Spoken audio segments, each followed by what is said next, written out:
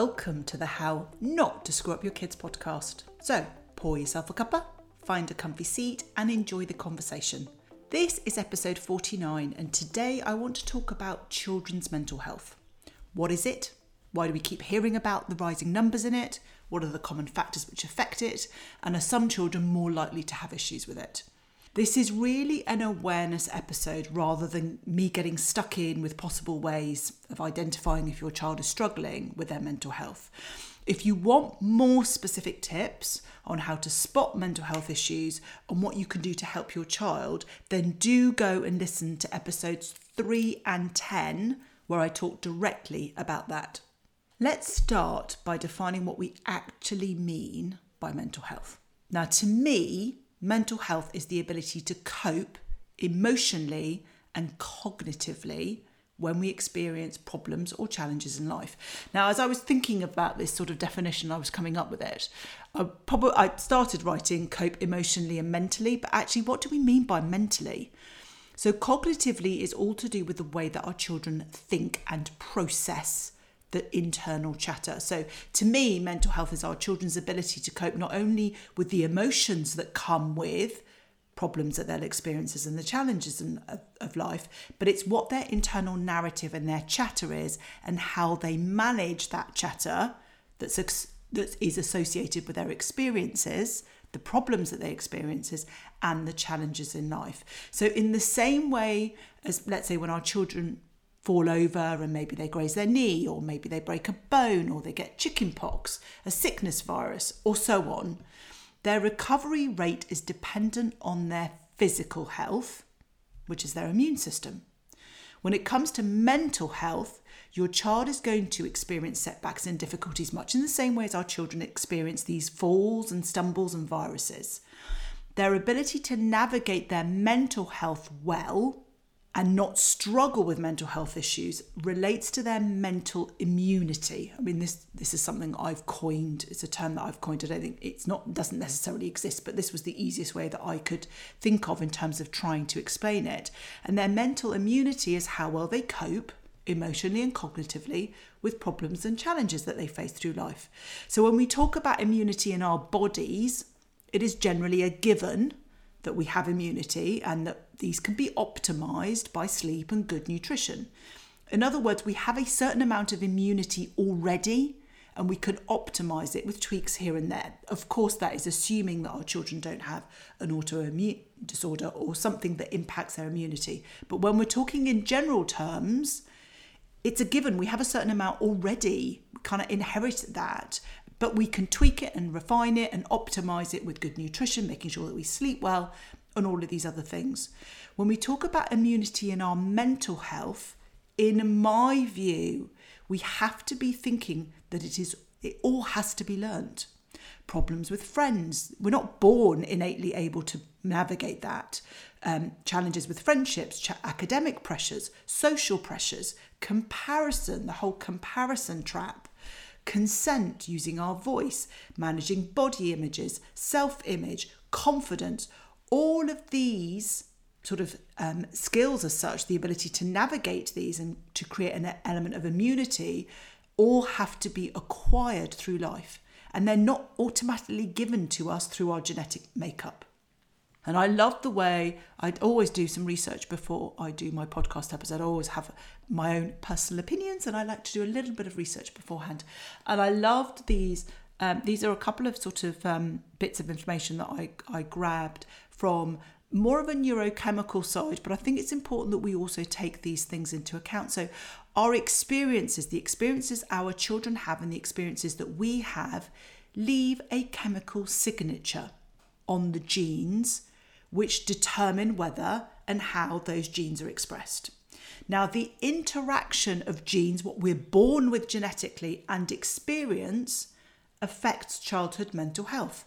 So genes are not our destiny. Just because we're born genetically, our genes contain instructions that will tell our body how to work, but the chemical signature, which comes from our environment, can either authorize or prevent these instructions from being carried out. So yes, we have got a genetic there are things that we are born with genetically, but these chemical signatures that come from our experiences either switch them on or switch them off. So in other words, our children's environment and their lived experiences can play a hugely significant part in whether they will struggle with a mental health issue more than what they have inherited from us genetically. And that's a really important factor, because quite often when I speak to families, there's a huge amount of guilt. Let's say if a parent is struggling with anxiety, or maybe they've experienced depression, or they've had their own mental health struggles, and they feel that they are entirely responsible for challenges that their children experience. And whilst there will be some aspects of the genetic inheritance, it is these environmental factors, their environmental experiences, which trigger this. And when we look at it genetically, which psychologists will often do when they look at identical twins, because identical twins share the same genetic makeup, 100% genetics. And they talk about something called concordance rate. So if one identical twin experiences a mental health issue, what's the likelihood of the other twin also struggling with a mental health issue? And those rates are not 100%. Then depending on the mental health issue, they can vary from sort of 30 up to 50. So what we know is genetics plays a part, but it is not the whole story. So as parents, if we're listening to this podcast episode and maybe we've got teenagers, maybe we've got a child that's struggling with mental health issues, or maybe we've got a preschooler or a tiny baby, then know that we can massively impact in a positive way the outcome, the prognosis for our children in terms of their mental health, because we can begin to teach them those skills. We can understand what are the things that we need to be doing, because it's the experiences in their environment that make a huge impact. Now, I want to just look at a couple of things before I go into my usual top tip. So I want to look at what are the common factors which can impact a child's mental health. So these are the common things. Now, the first is being in good physical health. Now, I'm not a nutritional expert, and I would love to get Lucinda back on, but if you want to look at specifically the relationship between food and our children's mental health, then go back to one of the early episodes that I did with Lucinda Miller, where she talks about this. But we know that if our children are in good physical health, they're eating a balanced diet and they are getting regular exercise, that can have a really positive impact in terms of that protection against mental health issues. If our children have time and freedom to play, now obviously our children, play is often a word that we use with much younger children, but it's the same with older children. Play just takes on a different form. But it's having regular time within their days, their school days, to spend time indoors and outdoors where they are doing something other than a work perspective. Being part of a family that gets along most of the time. Yeah, we are happy families, and just does not exist. It is not a concept that I think any of us need to be aspiring towards, because it simply doesn't exist. We are people. We have social interactions, and there are going to be times where there will be friction. But being part of a family that generally gets along most of the time, again, is another safeguarding mechanism. Another one is going to a school that looks after their well-being. So a school where our children feel happy, safe, and in an environment where they feel that their interests are encouraged and they feel part of that community. Now, again, that doesn't mean that if your child is struggling with friendship issues, that means that they're going to automatically struggle with mental health issues. That's all part of it. There are going to be ups and downs in the same way as there'll be ups and downs within family life. There'll be ups and downs within schools, but it is making sure that in the whole, that's what our child is experiencing. The next one is about being able to take part in local activities, being involved in their local community. Now, that doesn't necessarily mean that your child needs to be volunteering for things, but it's much more a case of making sure they've got local friends, that they interact with neighbours, or and some of you won't have immediate neighbours, but it is being part of that local area and that local community. Other factors that will impact our children's mental health is sleep. Sleep is a huge one, and it is a bit of a chicken and an egg scenario. And I think certainly from when I did the last trawl on it, I think the jury is out as such. So it's not necessary, what we don't know. We know that there's an association between quality of sleep and positive mental health. So good quality sleep, children who sleep the right amount, who have good quality sleep, who generally fall asleep relatively quickly. They don't have to fall asleep the minute their head hits the pillow, but sleep is associated with positive mental health, and sleep is also associated with poor mental health. So if you have a child who struggles to fall asleep at night, who complains often of poor quality sleep, there is often an association with poor mental health. We don't know whether it's the sleep that causes that positively impacts, or whether the lack of sleep creates the mental health issue, or whether it's the other way round. But it's we just signals. It's one of those aspects that affects their mental health. So sleep is a huge part. Life events are another big part that can impact children's mental health. And we're going to look at that in a little bit more detail in a moment. And also transitions. Our children will transition through various aspects of their life, as will we. And those will also impact our children's mental health. So those are kind of the common factors. Now, the question is then, are some children more likely to experience mental health issues? Now, if we're talking about environmental here rather than genetic. We've said that the genetics plays a bit, but it's the environmental experiences that then leave this chemical signature that either switches on or switches things off. So are some children more likely to experience mental health issues? Now, there are some common ones that we are aware of.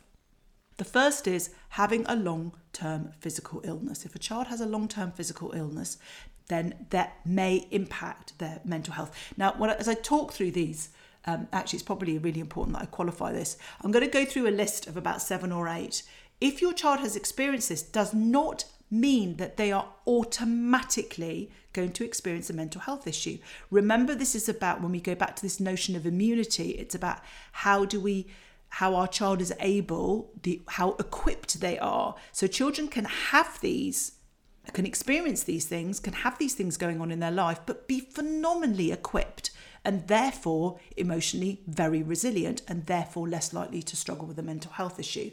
The idea behind identifying this is a way of helping you identify, right, do I need to be starting to work on these things? Because actually you've mentioned a couple of things that I'm aware that my child is going to be experiencing. So what are the things that I can do, rather than I don't want people sit here, listening to this and then worrying and thinking, oh my goodness me, I've set my child up for all sorts of problems. That isn't the case. This is it's a podcast episode that's about a discussion. It's exploratory and it's sort of helping you begin to sow those seeds of what you might then want to do next. So these are some of the things. So having a long-term physical illness can sometimes impact our children's mental health.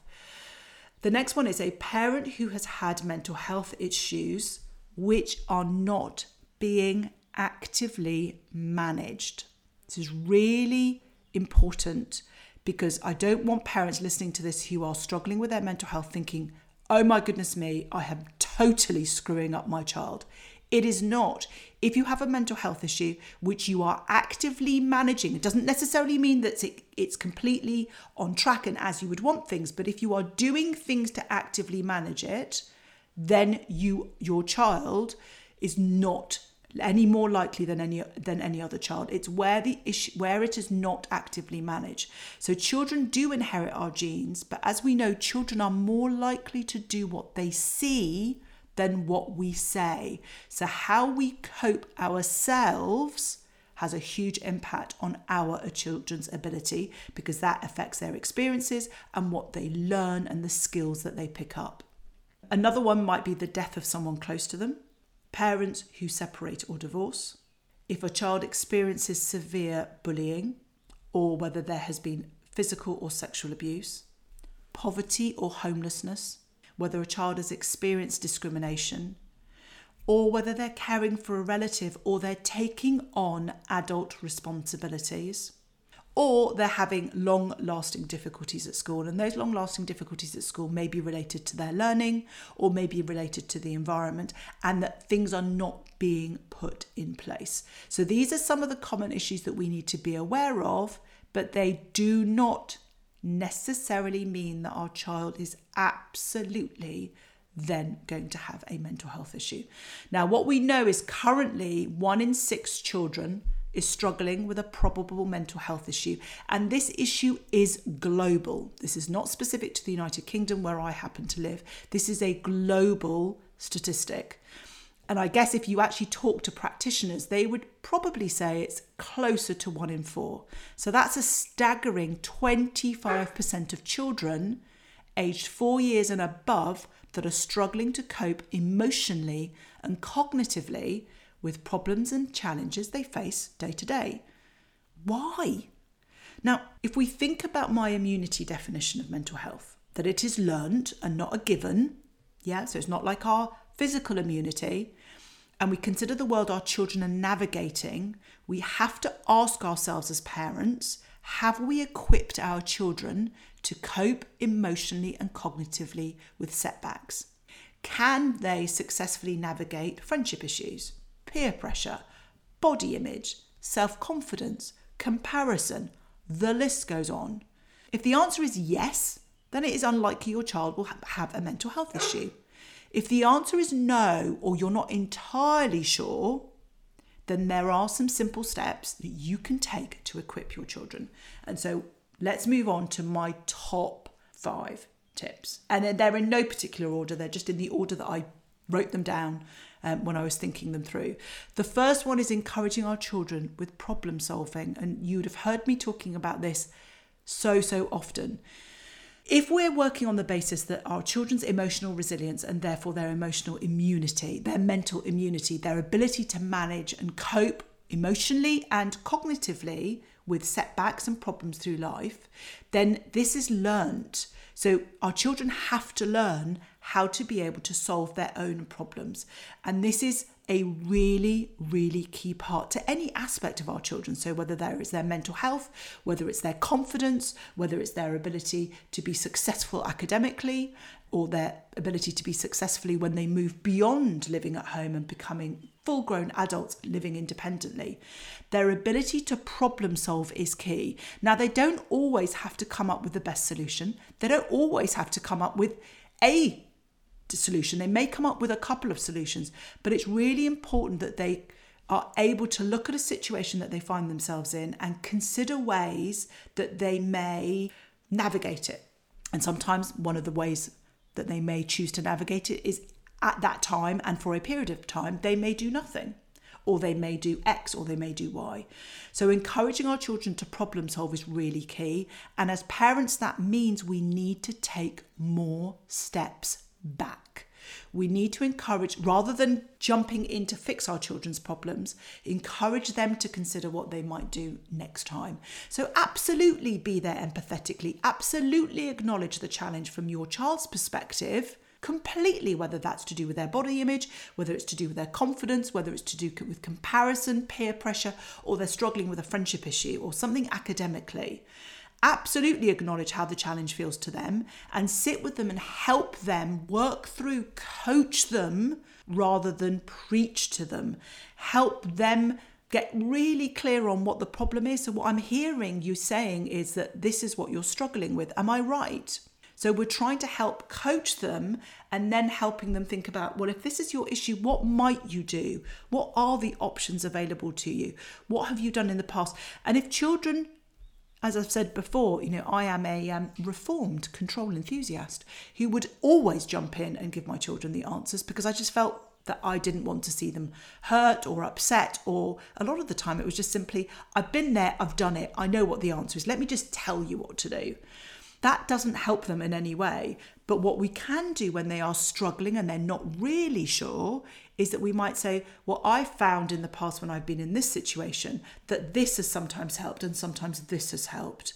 And then what we're then doing is not solving it for our children, but giving them a couple of options based on our experiences and then asking them to choose. What might they do first? What might they try? So the first one is really encourage our children to problem solve, because mental immunity is an acquired skill set. That's the first one. The second one is to teach our children a regular self-care practice. So I talk so much about us as parents taking care of ourselves. How often do we talk to our children about what they might need to do to take care of themselves, their self-care? What do they need to do? So this goes back to the analogy that I've used in previous podcast episodes about our bucket filling, and our children are no different. Their bucket fills with all of the things, the trials and tribulations of the day, and sometimes what gets poured into our bucket is huge. Maybe they've had a huge disagreement with a friend, they've had a big falling out and they're really worried. Maybe they've got a huge pressure of an exam, or they've done an exam that hasn't gone really well. So we can get these big pressures, but we can sometimes get these small pressures, waking up early on a cold and dark day, feeling tired, not feeling fully rested, stubbing their toe, not feeling 100%. These sorts of things might trickle into our bucket. But in essence, our children, like us, have a bucket which fills, and at some point it overflows. And that's where the intervention will come in. That's where we will all jump in and look at problem solving. But we know that we can drain that bucket by turning the tap. And it's encouraging our children to consider what are the things that they need to do regularly to make sure that they drain their bucket. What are the regular practices of self-care that your child needs? And it will be different for each child. Maybe you have a child that needs to jump on a trampoline because actually expending energy exercise is a really important thing for them. Maybe you have a child where it's actually spending time with friends. Maybe another child needs reading a book, or some active creative play, or maybe it's sketching things out, or colouring, or drawing, or building something. It's helping our children to understand this whole notion of the bucket, helping them understand this notion of self-care and what they might need to do, or become at least aware of what they need to do for their own self-care. What's important for them? How do they drain their bucket? And when they look at their day, how can we begin to build some of that within their day so that they are able to have a regular daily self-care practice? So that is number 2. So the first one is encouraging our children to problem solve. The second is about teaching our children about their own self-care practice. The third is about creating space in their daily routine, which is similar to this notion of self-care, but not getting too sucked into this notion of allowing our children to have extremely busy days where they're going from a long school day to activities. Now, sometimes you may well have a child who is very musical, or a child who's really sporty, or a child who just loves going to activities. And that's great, but you have to look at a balance. Because whilst you might have a child that likes a lot of this social stuff and they like to be busy and to be doing things outside school, if they don't have space and time, then what they don't do is they don't get regularly used to just being in their own company.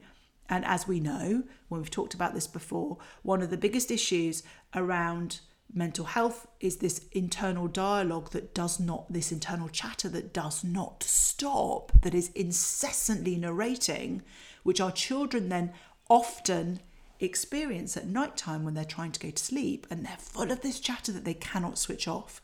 If our children have been super, super busy with their days and not been able to switch off and have some of that downtime, then the first time they really connect with that chatter is when they go to bed.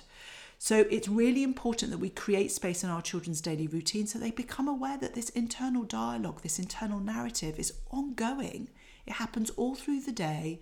It comes and goes. It ebbs and flows. So we can create that space and help our children. So the first is about encouraging our children to problem solve, not stepping in too quickly as their parents to solve their problems.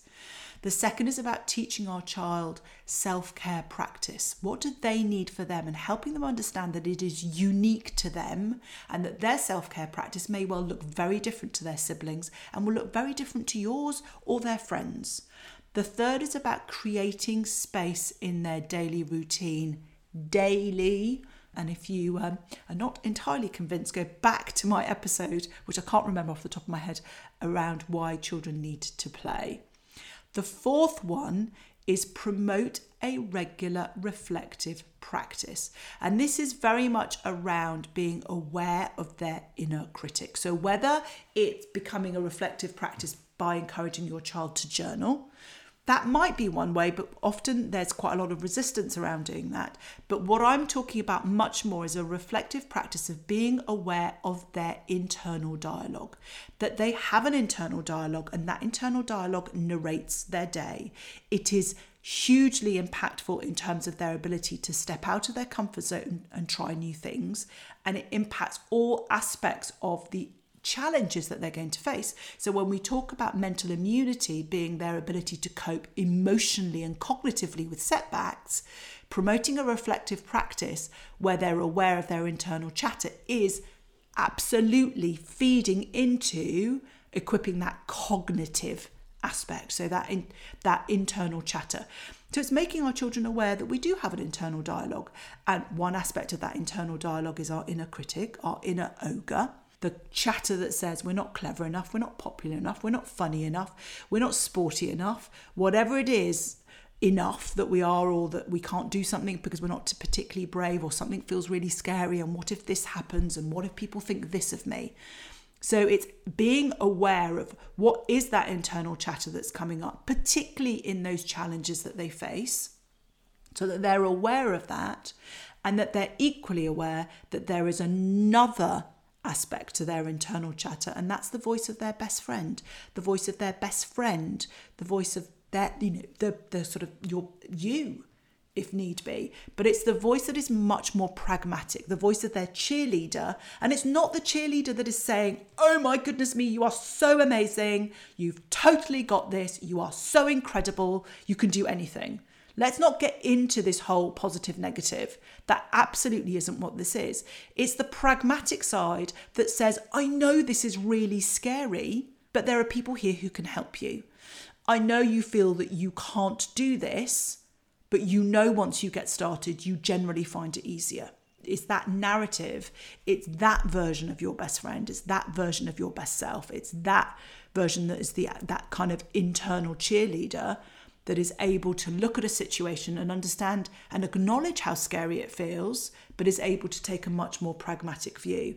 So by promoting a regular reflective practice, our children become connected to their internal chatter and aware that just because they think something doesn't make it true, doesn't make it real. They can look and examine and unpick and hold up to the light some of this internal critical chatter. How true is that? How real is that? Where does it come from? Why do I believe that? What is an alternative explanation for that? And that's a huge part of helping our children and equipping them with that mental immunity. So we have covered encouraging problem solving, teaching our children to create their own self-care practice, creating space in their daily routine, promoting a regular reflective practice so they become aware of that internal chatter. And the last one is about maintaining connections. We're human beings, we're social beings, and we need to maintain connections. Now, not all children are extroverts. So let's just talk a little bit about extroverts and introverts. And I know I've talked about this before, but I just want to do this again. We often think that an extrovert is an outgoing person who is super loud. And in lots of ways, we seem to kind of culturally maybe seem to hold up the extrovert as the ideal. And then the introvert is this quiet, quivering wreck. Absolutely not. And please don't get sucked into the narrative that says that extroverts are the only confident people out there and introverts aren't. It is nothing to do with that. The distinction between an introvert and an extrovert is simply where they get their energy. An extrovert is charged, their energy is recharged, and they get their energy from being around people. And their energy is discharged when they're on their own. An introvert gets their energy by time in isolation, and being around people discharges their energy. It is, as people, we are not clearly in one camp or another. It is not that extreme, even though we tend to culturally view it that way. We're often mixtures of the two. And introverts can be phenomenally sociable and are quite often, I have to say in my experiences, quite often more confident than we perceive an extrovert to be. But this idea about maintaining connection is about maintaining connection that is at the right level for your child. So it is really important that we don't have children isolating in rooms for extended periods of time. We've got teenagers, of course they want to move towards having some time on their own. That's a natural part of the transition of them pulling themselves away. And in lots of ways, nature is phenomenally clever in that at some point our children are going to leave home, and maybe part of this pulling and isolation is a way of our children getting to a point where they feel brave enough that they've had enough of us and they're desperate to move out, and that we reach a point where we're also desperate for them to go because we want them to have that independence. So I'm not saying that teenagers aren't going to want to spend time isolated, going to create their own space and time, but it's making sure that all of our children maintain connections, whether that's local friends, school friends, activities, but that they maintain those connections that are at the level that are appropriate for them. And I know this is really difficult. If you're a super social parents and you have a child that doesn't necessarily need that charging in the same way that you do, we can often sort of feel like, oh my goodness me, they're not getting out and they're not doing something and I'm really worried. It's all about relative. If they are in their bedrooms 100% of the time, then I obviously do not want to encourage that, but it is all relative to them. It is ensuring, if we're talking about mental immunity, if we're talking about having our children being equipped to cope emotionally and cognitively with setbacks and problems and challenges that they experience, we have to help them maintain those connections and those connections that are important to them. So let's just recap the 5 top tips. We've covered loads in this podcast episode, so you might find you want to kind of replay it a couple of times. But the first is about encouraging problem solving. Let's not jump in to fix our children's problems. Acknowledge how they feel, help them. Coach, don't preach. Number 2, teach your child about a regular self-care practice for them, and what does it look like for them? How do they drain their bucket? What do they need to do? And how can they make sure that that's a regular feature of their day and their week? Number 3 is create space in their daily routine so that they have an opportunity to just be, that their just being isn't when they finally go to bed. Number 4 is create a regular reflective practice. And this can be in the form of journaling, although it doesn't necessarily have to. The important aspect of this is their awareness of their internal chatter, particularly their inner critic. So they are able to flip that on its head and then come up with some of the pragmatic alternatives, or mantras as I usually call them, that come from the voice of their cheerleader, the voice of their best selves.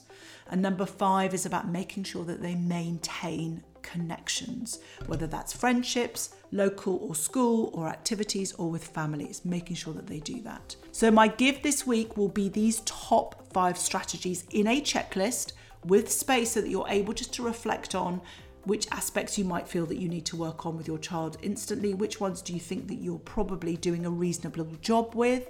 What's the one thing that when you look at those 5, you think, actually, that's the one that we're doing the least. Maybe focus in on that one first. So the idea is that your checklist will serve as a reminder, and it's also a practical tool to use. So as usual, head over to my free resource library, drmaryhan.com/library, where you'll find the link to download the resource. All you need to do is pop in your email address and you'll get instant access not only to this week's resource, but all the other free resources across all my other podcast episodes. I'm going to do another plea for reviews. If you have enjoyed this podcast episode, if you are enjoying listening to the podcast episodes, just generally, please consider leaving a review. Ratings are great and literally take a second. Reviews are more powerful in that by leaving a review, you help other parents find this podcast, because what then happens is it gets recommended or shown to parents as a potential thing that they may like, and that happens as a result of the reviews. So I would really be ever so grateful if you would consider leaving a rating and a review. So if you've enjoyed this episode, I'd love it if you could follow, because that means you then automatically get the new episodes sent to you, and review this podcast so that others can find us and we can spread the love. So until next time.